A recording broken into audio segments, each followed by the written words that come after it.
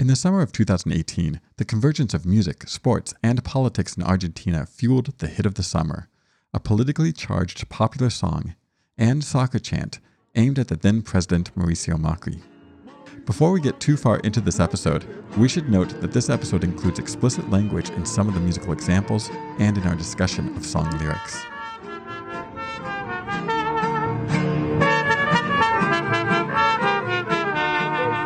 Mauricio Macri, la puta que te parió. Mauricio Macri, la puta que te parió. Mauricio Macri. Incorporating melodic fragments from the 1973 Patriotic March, titled Es Tiempo de Alegrarnos, or It's Time for Us to Get Happy, the 2018 hit of the summer was a vulgarly worded critique of President Macri and his controversial socioeconomic policies. Over the course of several months, the song permeated many aspects of Argentinian society, from arrangements performed by murgas, or neighborhood-associated carnival performance groups, to collective chants in the soccer stadium, what for many is the center of Argentinian social and political life.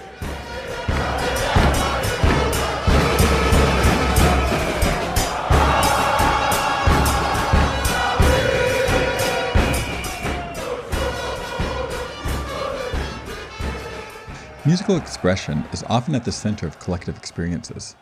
From chanting political dissent to the sonic revelry of parades and carnival processions, participatory musicking, or what one of our guests, Eduardo Herrera, calls sounding in synchrony, is a form of collective expression that unifies communities. Through the lens of contested sonic spaces of sporting events, however, which often serve as battlegrounds for competing national allegiances, cultural identities, and political alliances, participatory sonic practices can contribute to differentiation, division, and discrimination as much as they support unification.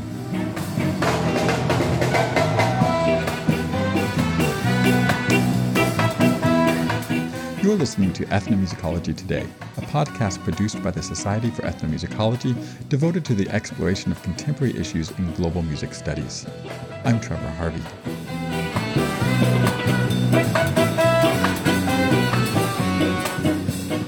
In this episode, Eduardo Herrera and Michael O'Brien discuss their research into collective music making in Argentina. Grounded by Herrera's article, Masculinity, Violence, and De-Individuation in Argentine Soccer Chants, The Sonic Potentials of Participatory Sounding in Synchrony, which was published in the fall 2018 issue of the journal Ethnomusicology, as well as O'Brien's article, From Soccer Chant to Sonic Meme, Sound, Politics, and Parody in Argentina's Hit of the Summer, published in the November 2020 issue of Music Cultures. We examine the possibilities for political action and problems of toxic masculinity within participatory musicking practices of Argentinian soccer chants and neighborhood-based murga ensembles. Eduardo and Michael, welcome to Ethnomusicology Today. Of course. Thank you for having us over here. This is a fun project and a podcast that I really appreciate being in. My name is Eduardo Herrera. I am an associate professor at Rutgers University in New Jersey. I specialize in Latin American music in general, and I guess there's two areas of expertise that I have. One is elite art worlds and avant-gardes, probably people that are now in their 80s, but that were very active in the 60s and 70s, and music in sports and games, especially regarding soccer chants. Thank you. And Michael O'Brien. Yeah, thank you for having me. It's really a pleasure to be here, a part of this conversation as well. My name is Michael O'Brien. I'm an associate professor of music at the College of Charleston in Charleston, South Carolina. My research has been, like Eduardo's, largely based in Argentina, working on different kinds of popular music and cultural politics, from schools of popular music, tango and folklore, to my big current project, of which the soccer piece is kind of a side interest or a natural pseudopod out of that large amorphous project, is on murga porteña, which is the carnival tradition of working class Buenos Aires. Great, thank you. So I want to start with, actually, both of you brought this up. Michael, you mentioned you're interested in or some work in soccer music and chants and music related to soccer. And Eduardo, you talked about sports in general too. What drew your attention to the study of soccer chants? There was almost an inescapable force happening in Buenos Aires every time I would visit, and it was, every day there was a match. Like the spirit of the city changes, right? Whether people like soccer or not, it's very hard to escape. And I grew up liking soccer and going to soccer stadiums. And the first time I went, I was shocked by how much energy there were in the stadiums comparison to Colombia, where I grew up. Even though in Colombia there's a lot happening, it was definitely not at the level of Argentina. And being interested as well in sound studies, this kind of started clicking really fast. Like there is something really special happening here in the ways that sound is being used in the stadium. So that was my starting point. It was during other research that I do in Argentina that interest became just like almost inevitable. Yeah, I think like Eduardo, I didn't set out to study musicking and soccer at all. In fact, I don't have I didn't grow up with soccer. I grew up in Wisconsin with very little interest in professional athletics of any kind. But you really can't be in this cityscape without being aware of it. And, even if that's just why suddenly is traffic stopped for hours. And I feel like the culture that probably starts in the soccer stadium, or at least that's where most people learn it first, gives you these kinds of aesthetic resources or expressive resources so that, and I love that your work draws so much on sort of the affective component of this. What does it mean? What does it feel like to be sounding in synchrony? That whether that thing is you're insulting an opposing team or you're standing outside of Congress demanding that they legalize abortion, or you're standing, cutting off traffic with your trade union, or protesting police violence, right? That these same tools, these same kinds of ways of using sounds, and also I would say music, I think that specificity is sometimes kind of important, that protests become musical in surprising ways. And I think it wouldn't happen except that way of musicking together vocally, right? As just a part of what Sunday afternoon looks like, is so pervasive in urban space.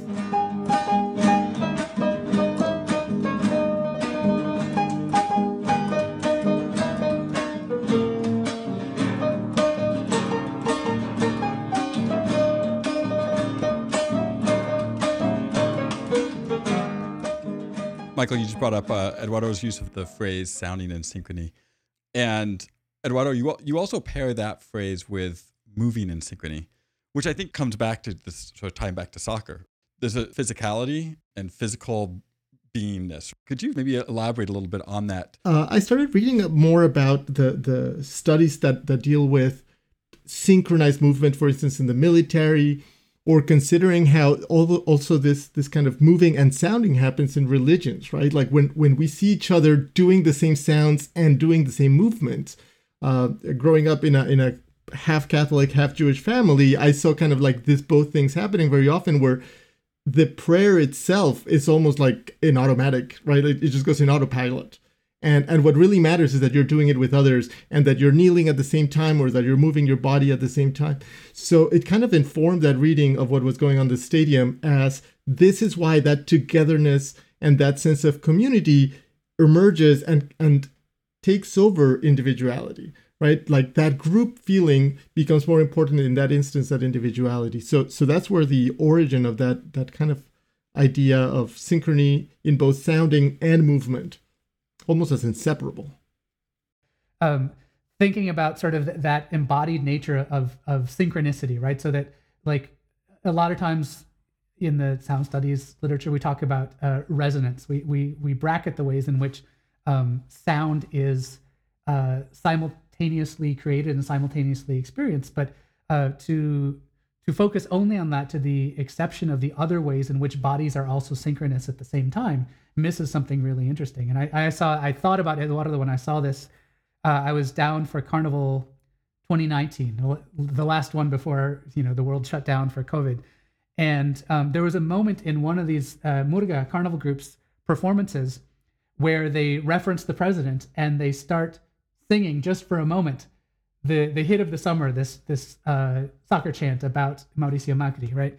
And I watched in the audiences, about half the people picked it up, and the way they picked it up actually wasn't singing with, but doing the arm extended thing. It's a way of there's something performative about it visually, as well as going along with the sonorous.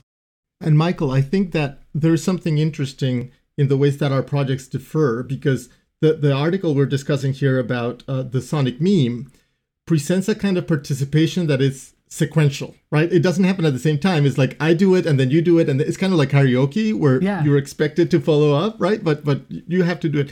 But in the stadium, of course, that movement is crucial, because even if you don't know the chant, you have to show, you have to demonstrate fandom, and the initial way has to be body movement, and then you kind of fake the lyrics down to the point where you eventually actually know the lyrics. So you have to grab into something, and there's always something to grab. The one of the roles of the people that actually probably enjoy the game the least in terms of what's happening on the field, those rousers that are looking towards the audience, not towards the field, is to see what sector is not moving and chanting, and start telling them, come on, sing. And it's interesting how that aspect of participation it's a breaking point, because that sonic meme requires that sequentiality, while the activity on the stadium or inside the stadium or in the streets, like when you talk about the videos of people in soccer matches, but also in basketball matches and in the subway, that actually is that kind of participation. So you move from one to the other. And it's very interesting. Yeah, that's a great point. Absolutely. Mauricio Macri, la puta que te parió. Mauricio Macri, la puta que te parió. Mauricio Macri, la puta que te parió. Mauricio Macri, la puta que... I want to back up a little bit. We've referenced several times the 2018 hit of the summer. Michael, can you tell us a little bit more about that? Give us a little background to this. Yeah, so this was my one sort of side project, and I was watching all of this happen from the U.S. It was the middle of our academic year. I wasn't doing field work at the time, but I remember that one of the things I think that's really curious about the soccer stadium, given that so much of what's going on there is about contesting power and contesting right to space, right? Eduardo writes really nicely about the ways in which occupying someone else's space is, a kind of a form of symbolic violence. There's something that's sort of inherently political about that, and it's the machinations of soccer clubs are things that lend themselves very well to politics. In fact, being a president of an important soccer club is often a springboard to other kinds of politics. But given that, it's really quite unusual to see people singing in the soccer stadium about things that are not soccer. It's specifically about politics, kind of in the narrower sense of governmental politics. And I remember hearing Eduardo's first SEM paper, as this article is probably in process, and people asked him, he said, it's strange how absent that kind of politics is from these topics. And I had just that week seen on my Facebook feed some of my Murga friends posting videos of people singing Mauricio Macri, la puta que te parió, right? This chant it's just swearing at the president, because at the time, because he was the former president of Boca Juniors, who was winning in a way that the opponents felt was unfair.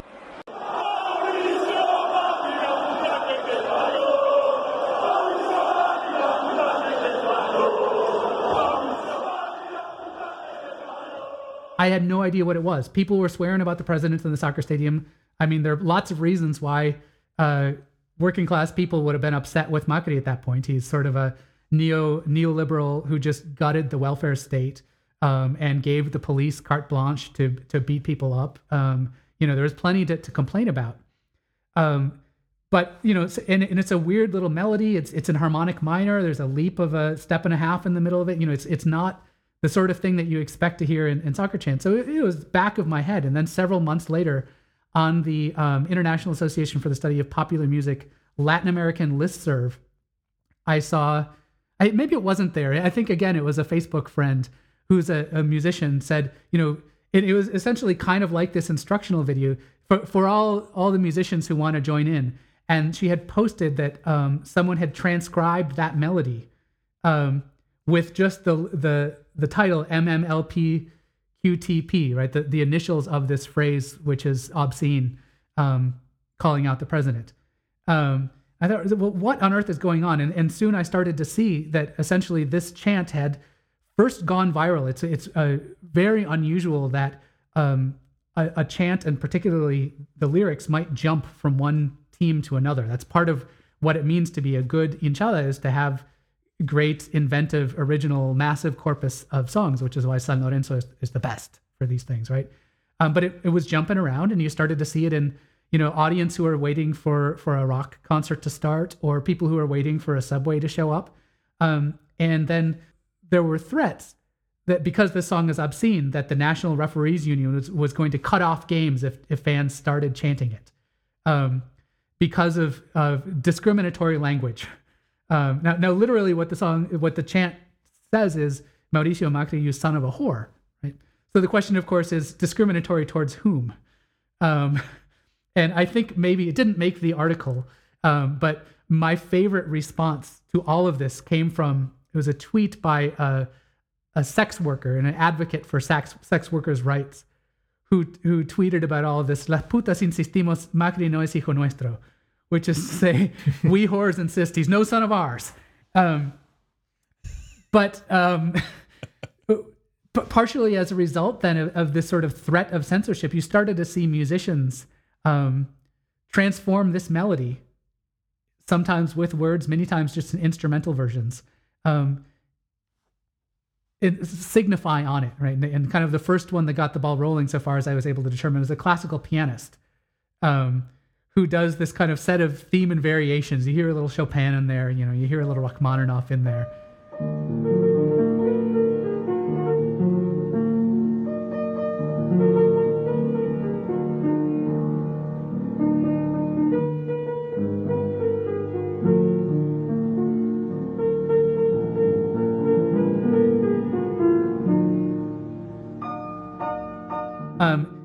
That melody is not original to the soccer stadium. It comes from this sort of little known, he would probably be upset if I called him a one-hit wonder, but a guy who is mostly known for this patriotic march. So there's this great irony that the source of this melody was written during the time when Perón was returning from exile, right before the dictatorship in the 70s.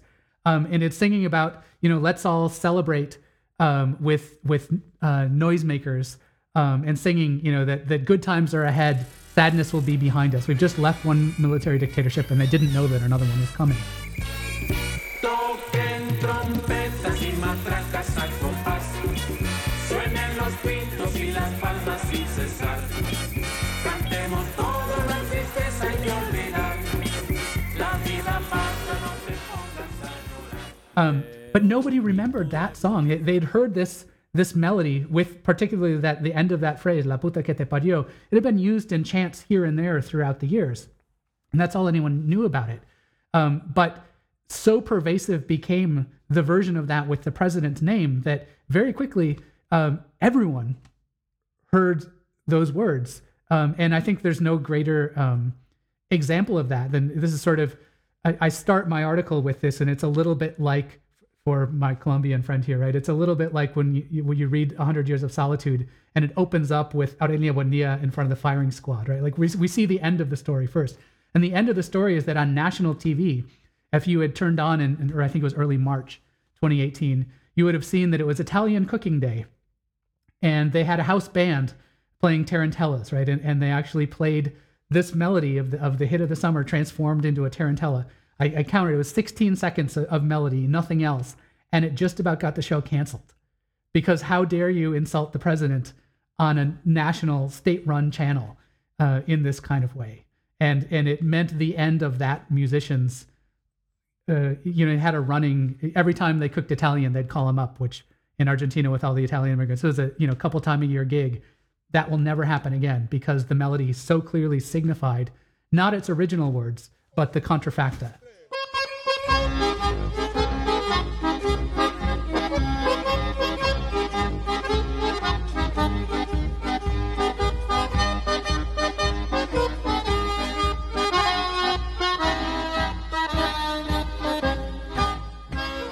Both of you have written about and talked a little about sort of the expressions of masculinity. Can you talk a little bit more about that, whether in the context of murgas or also just more generally in the context of soccer soundscapes and soccer chants?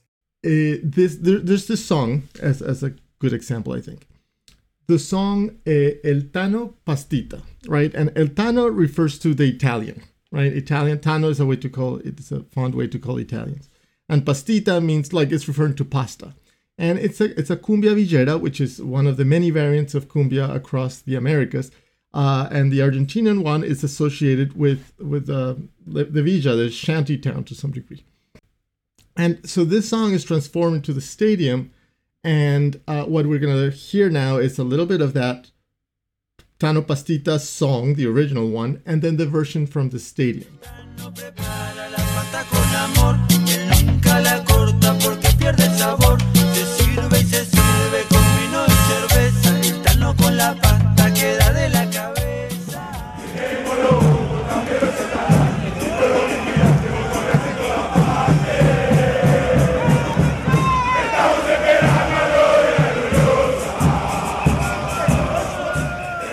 This in particular is sang by Huracán, which is a team whose main rivals are San Lorenzo de Almagro. The lyrics of the song, and you could translate them something like this. We're waiting here for the people from La Gloriosa. La Gloriosa is the name of the opponents, right? We're waiting here for the people of La Gloriosa, that they come here to our neighborhood to look for their things. Here we go back to that materiality of stealing the other team's banners, stealing the other team's bombo. That would be huge. Like losing your bombo is is losing a part of your like pride. It's really kind of like, I don't know, like at least from movies, stealing somebody's mascot from their fraternity, sorority. I don't know how that's worked. I didn't grow up here, but something like that. And then follows all Bajo Flores, we're gonna set on fire, right? Your neighborhood, we're gonna just set on fire.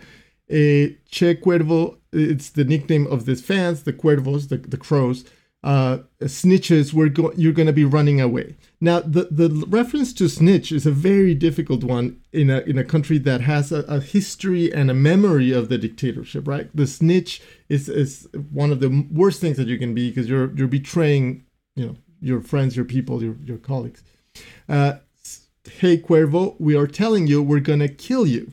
So now suddenly the aggression becomes not just we're going to burn the things we steal in your neighborhood, but we're actually going to kill you. You came to our neighborhood with police. We have your bombos and we have your banners. Hey Cuervo, her crow, snitch, you are running everywhere. You're a wimp, right? So suddenly the way that this symbolic violence gets transformed into a very long chant. If you notice, it was not just like, let's go Reds, let's go, nothing like that. It is kind of involved.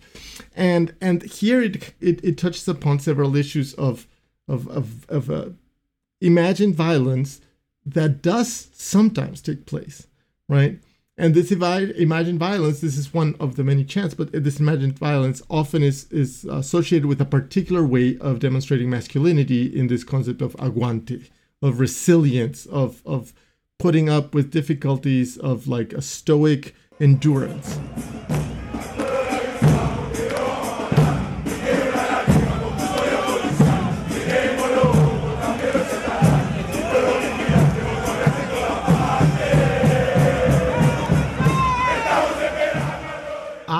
I come from an understanding of participatory music making as part of a field, right? Like a spectrum that is proposed by Thomas Torino.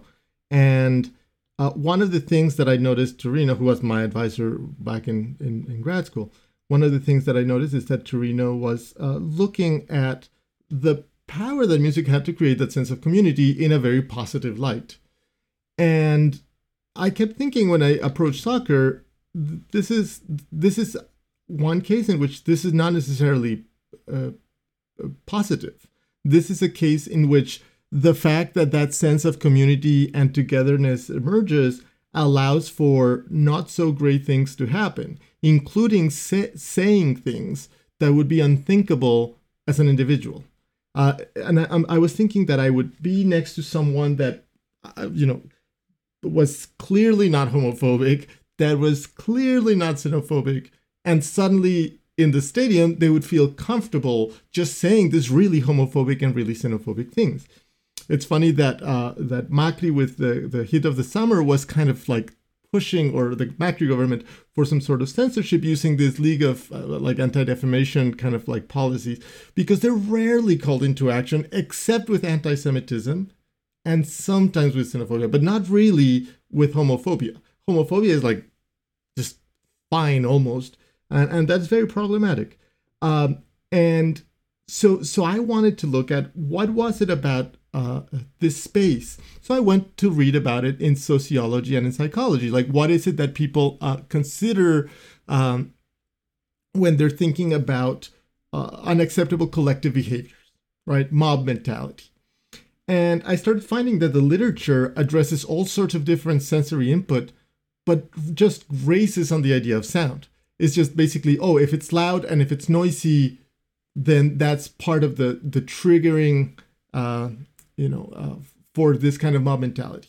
I love the way that Eduardo's article gives us such an important counterpoint, right, to the celebratory nature of our spirit, I think, in which I take Torino's work in that way. And I'm really convinced by the argument he makes there. And I wonder then if I could, in the spirit of a counterpoint to the counterpoint, one of the things I'm thinking about in the ways in which de-individuation works in the Murga is that, so every Murga is responsible for presenting a series of songs every year, right? Which some of which at least are topical. And even though generally they're written by one person, sometimes there are groups that are really committed to assembly level sort of debate and all of these things. Generally, nobody knows outside of the Murga. Certainly, no one is ever credited as an individual. The idea is that the song belongs to the Murga, and when we sing it as a Murga. And as a result, I've seen some really beautiful ways in which that moment of writing the centerpiece of every Murga performance is a critique song. This is the point where we're going to, sort of point at the thing that is the problem. And an interesting addition to this has been last year or 2 years ago in La Plata, south of Buenos Aires, the team Gimnasia y Esgrima de La Plata, Gimnasia y Esgrima La Plata, Club de Gimnasia y Esgrima La Plata, the team subsection, the subdivision of Sección de Género, the gender section, started a campaign precisely called Yo no canto eso, I don't sing that. And it was pointing out this kind of gap in issues that are not being discussed because people sing them without thinking, especially homophobic, and especially that to some degree condone violence or domestic violence or violence against women. And I think that in general, feminism in Argentina is incredibly strong and very active and politically powerful. And Argentina in general has been way ahead in a lot of legislative processes than a place like the US, right? I mean, they've had gay marriage for decades and self-definitions of gender, all sorts of different laws like this, and education, laws about sexual education, things like this. And I think that there is a space in which people are realizing that this practice, the sonic practices matter.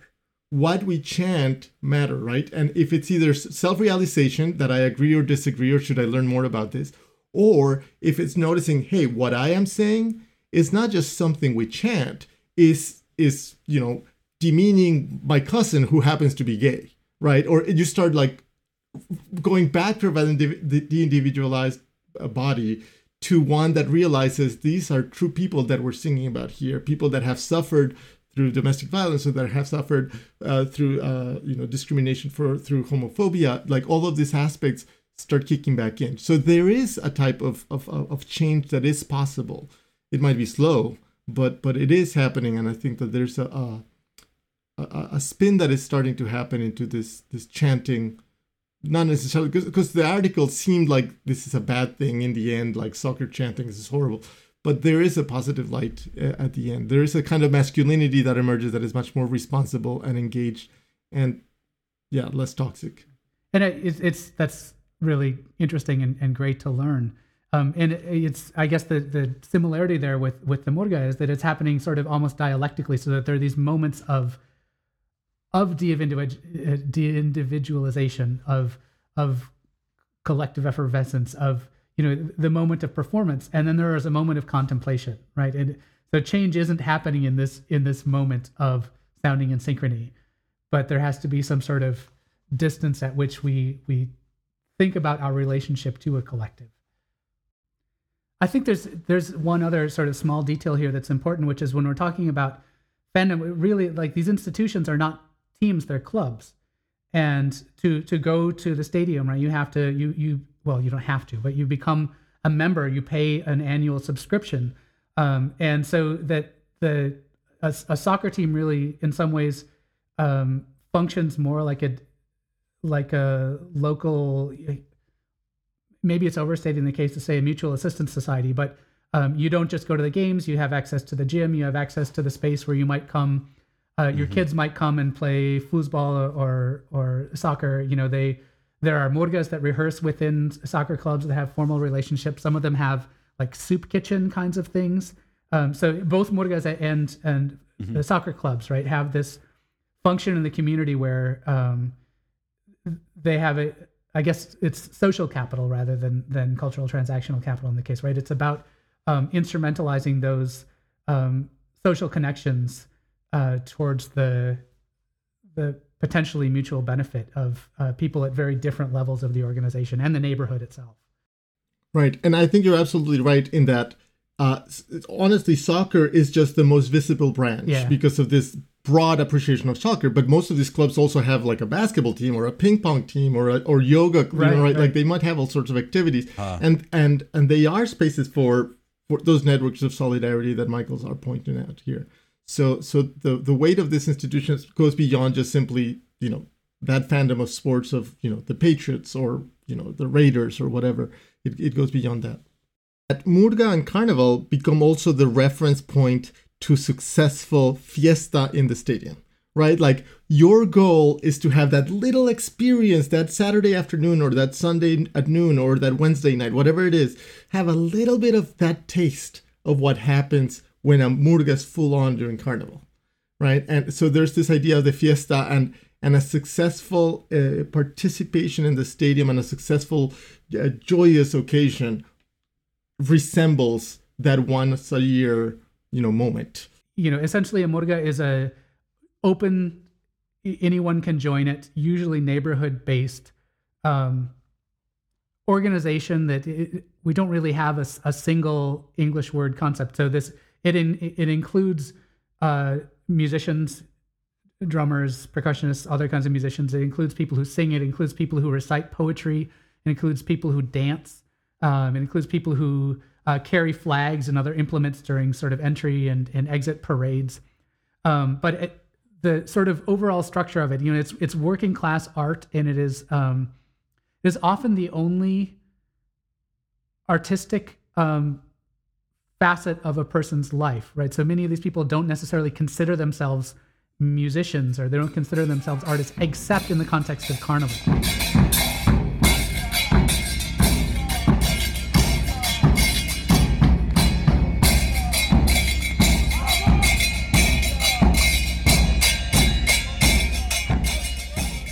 Because there are parts of it that are drumming and synchronized dancing, and then there are parts of it that are group song, solo song, and recitation of poetry, all of which are created anew every year, and which basically speak satirically to current events, make fun of people in power, as well as just sort of get everyone excited about having a good time.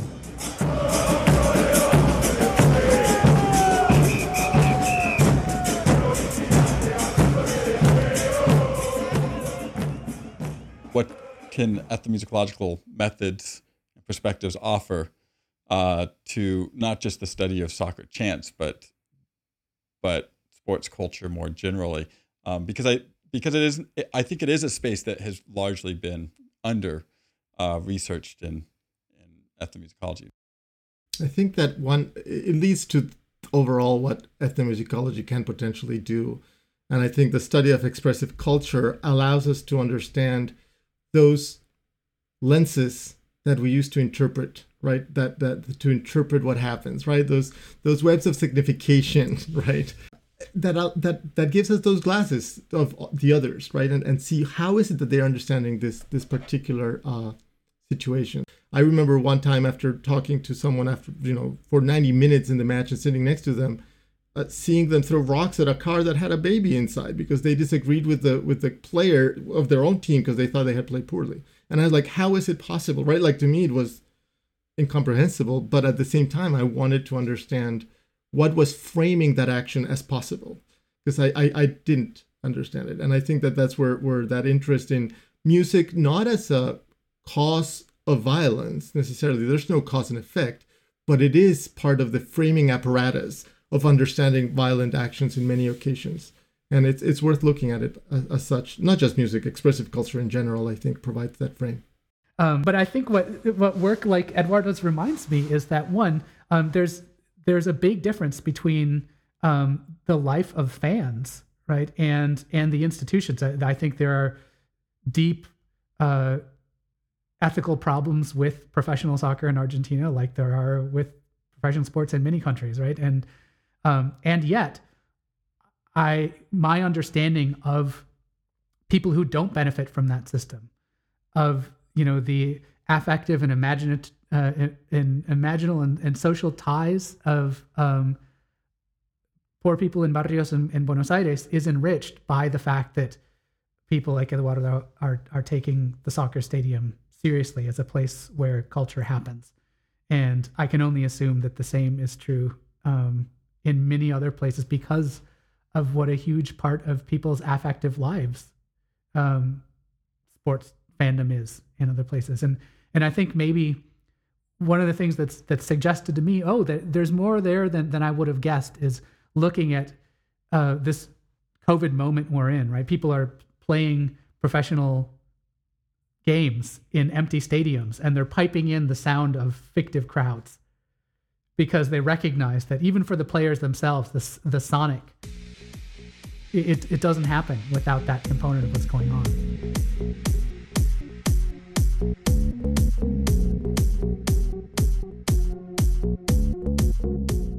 Eduardo Herrera is an associate professor of musicology at Rutgers University in New Jersey. He specializes in contemporary musical practices from Latin America, the Caribbean, and Latinx peoples in the United States from historical and ethnographic perspectives. His article, Masculinity, Violence, and De-Individuation in Argentine Soccer Chants, The Sonic Potentials of Participatory Sounding and Synchrony, can be found in the fall 2018 issue of the journal Ethnomusicology. Michael O'Brien is an associate professor of ethnomusicology at the College of Charleston in South Carolina. His research focuses on the intersection of Latin American popular music and cultural politics, including the study of contemporary tango and folk music, schools of popular music, and most recently, the carnival tradition of Murga Porteña. He's also published on the role of music and sound in contemporary U.S. politics. His article, From Soccer Chant to Sonic Meme, Sound, Politics, and Parody in Argentina's Hit of the Summer, can be found in the fall 2020 issue of Music Cultures. No voy a mentir ni con el INDEC, ni con inflación, ni con nada. No voy a sacarle la ayuda a nadie. No voy a cambiar las cosas que sí se hicieron bien. Y lo más importante es que no te voy a dejar solo a vos ni a ninguno de los amigos. Ethnomusicology Today is produced with the help and support of many people. Thanks to our student research and production assistants, Dean Weib, Cheyenne McGuire, and Katie Greiner, and advisory board members, Harry Berger, Portia Maltby, Les Gay, Martin Stokes, David Kaminsky, and Leon Garcia Corona. Additional support and encouragement has been provided by SCM First Vice President Alejandro Madrid and SCM Executive Director Stephen Stemfley. This podcast is produced by the Society for Ethnomusicology in collaboration with KRUI and with support from the University of Iowa College of Liberal Arts and Sciences and the Iowa Center for Research by Undergraduates.